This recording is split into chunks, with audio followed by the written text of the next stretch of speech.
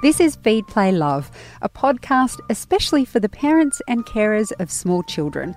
I'm your host, Siobhan Hunt.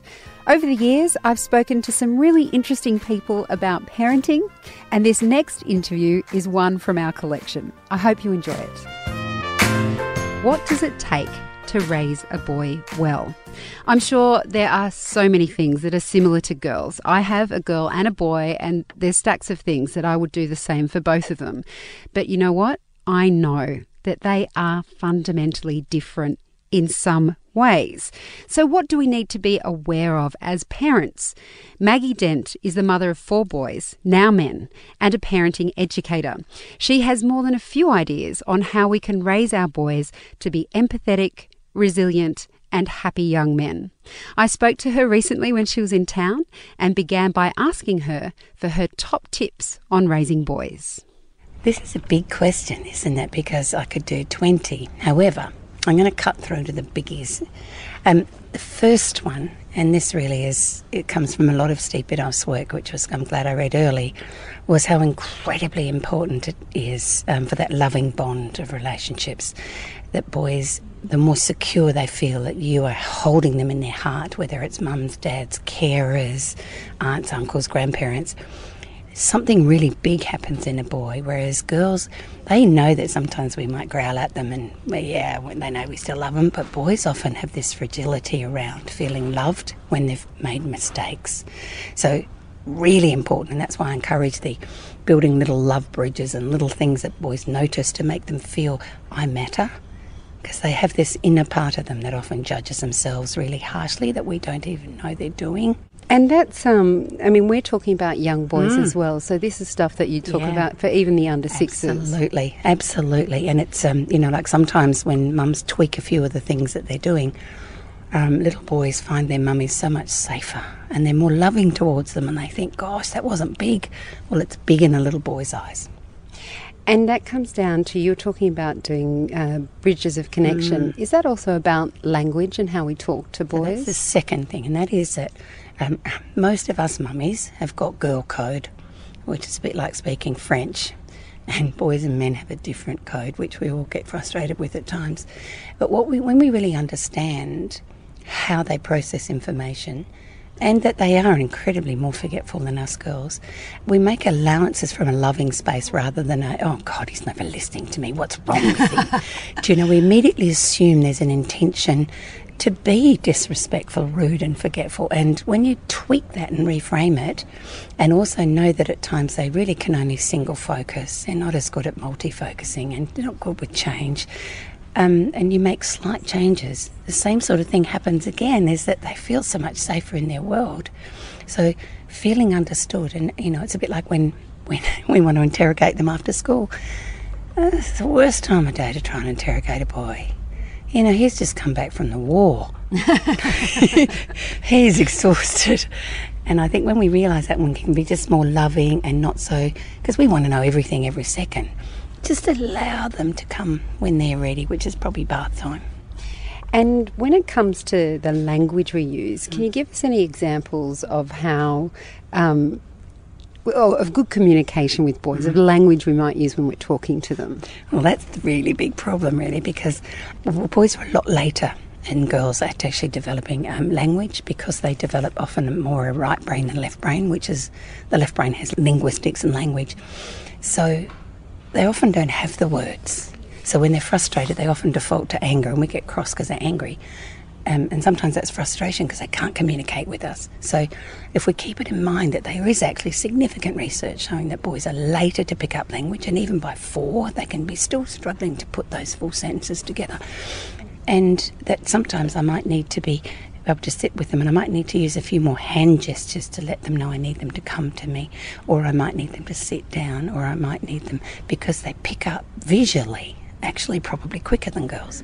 So really the tweaking is, if us beautiful mummies could use a lot less words and a lot more clarity of our intentions, and not call out to them in the other room, because there's no way they even know you're talking to them. And when we tweak those things around, and also that they are very sensitive to mum's facial expressions, probably more than what mum says sometimes. Do you know, they pick up the rolled eye, they pick up the sigh of frustration. And there is a sensitivity around those things, and goes back to that first one. If mummy growls at me, I think she's stopped loving me. Maggie, I've noticed in my son, he's only 2.5, he loves hanging out with the big boys, and I know that he loves getting rough and playing with them like that. I'm not quite sure how to deal with his aggression at 2.5 and teach him that it's okay to have a bit of fun, but still be respectful, and especially with his sister. How do you talk to a young boy like that? Your challenge is that they've got little cave hunters, really, mammoth hunters as I call them, that are biologically wired to be very physical, and they've got a larger amygdala, and they've also got more testosterone, so they're actually wired to be more physically active. And in that rough and tumble is what we call it, it's also a game. So every now and then it hurts, and they're not really good at judging it because that takes reflection. So I always reckon a really good idea, actually with girls and boys, is to have 3 main rules in your family. Is 1, try not to hurt yourself, 2, try not to hurt others, and 3, try not to damage things. I just keep it nice and simple. So that's why we don't throw toys, because we could damage things or we could hurt people. So we keep it as simple as possible, because I won't remember any more than that. But with the older children, you've got to remember that children are biologically wired to learn from older children. I just think of my 3rd and 4th sons, why they kind of learnt as much. I was chasing 2 older brothers constantly. I do think the rough and tumble does need dad. Of the little, mums can do rough and tumble too, but I got a nasty carpet burn when one was about 8, so I stopped. So in the rough and tumble, every now and then we need no, too hard.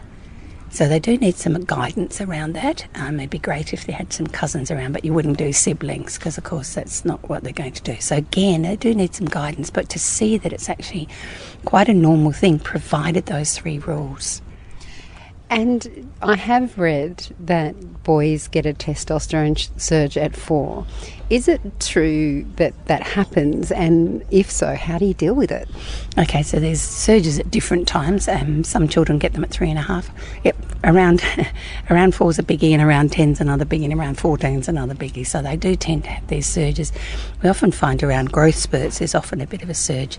I just think I'd forget they have them and treat them the same as I would a child without them, which means the same sense. Boys respond really well to structure and guidance. I think because when they get those surges, there's this big about excess energy, I think. I always saw it as that's a time where I have to really be mindful of keeping them as physically active in large space areas. So I took them to the beach for hours after school, or I took them to parks, or I took them to... because I realised there was this incredible surging of energy that if I could get it invested into something that they loved doing, what wasn't inside the house, I would have a much calmer boy when I came home later, and also his brothers would like him a bit better too. So I actually took it that there were times that I needed to take some choices to be able to take them to an environment. Fortunately, I did have a reasonably large size yard, but it's really tricky, especially in Sydney with small apartments. You basically have to burn the gunk out of those boys until that really settles again. It's a really powerful high energy thing. Or you need to give them tasks that are so exciting that they'll sit for hours in your shed and put balsa wood together with glue. But if they've got a project, so it's not just aggression, it's actually having high energy that needs to be channeled into something. So all of those things are possibilities, but please try not to look at it like, oh God, the fearsome falls, oh God, the teen years are coming, because then we set it up as a dread.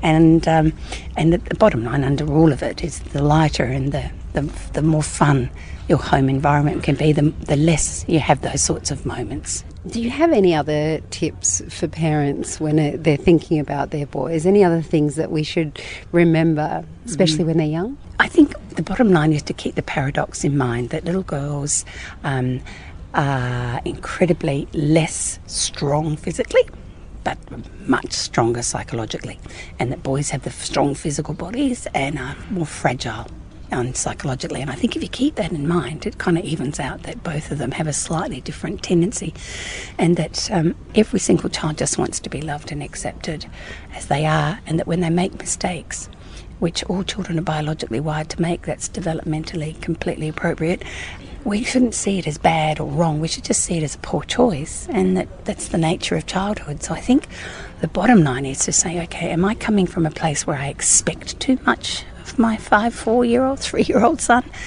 And also, am I shaming them because I think they're tough? because we tend to speak more toughly to boys. And so once we tweak that a little bit, you tend to find there's a lot less of the anger which comes from feeling wrong and bad all the time, because that's often what we would say those things to.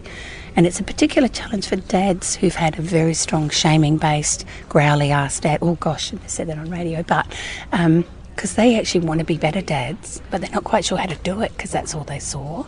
So again, it's having those beautiful conversations with us around the table saying, you know, my dad was really tough and really hard, so sometimes I'm going to get growly and I want you to help me, because that's not the dad he wants to be, and it's not the dad the boys want, you know. And I think sometimes old patterns and old habits that we've had from our own childhood tend to come up and lurk around. So that's part of the passion why I have the work I do, because quite often after the Boys seminars, I have these amazing heartfelt emails from dads who've just got all these great things they go home and do immediately to be a more loving dad, and it just makes my heart melt. Maggie, thank you so much for your time. Thanks again. Cheers. Feed, Play, Love is a babyology podcast produced and presented by me, Siobhan Hunt. I'd love to hear from you, so if you'd like to get in touch, email me at feedplaylove@theparentbrand.com.au. See you next time.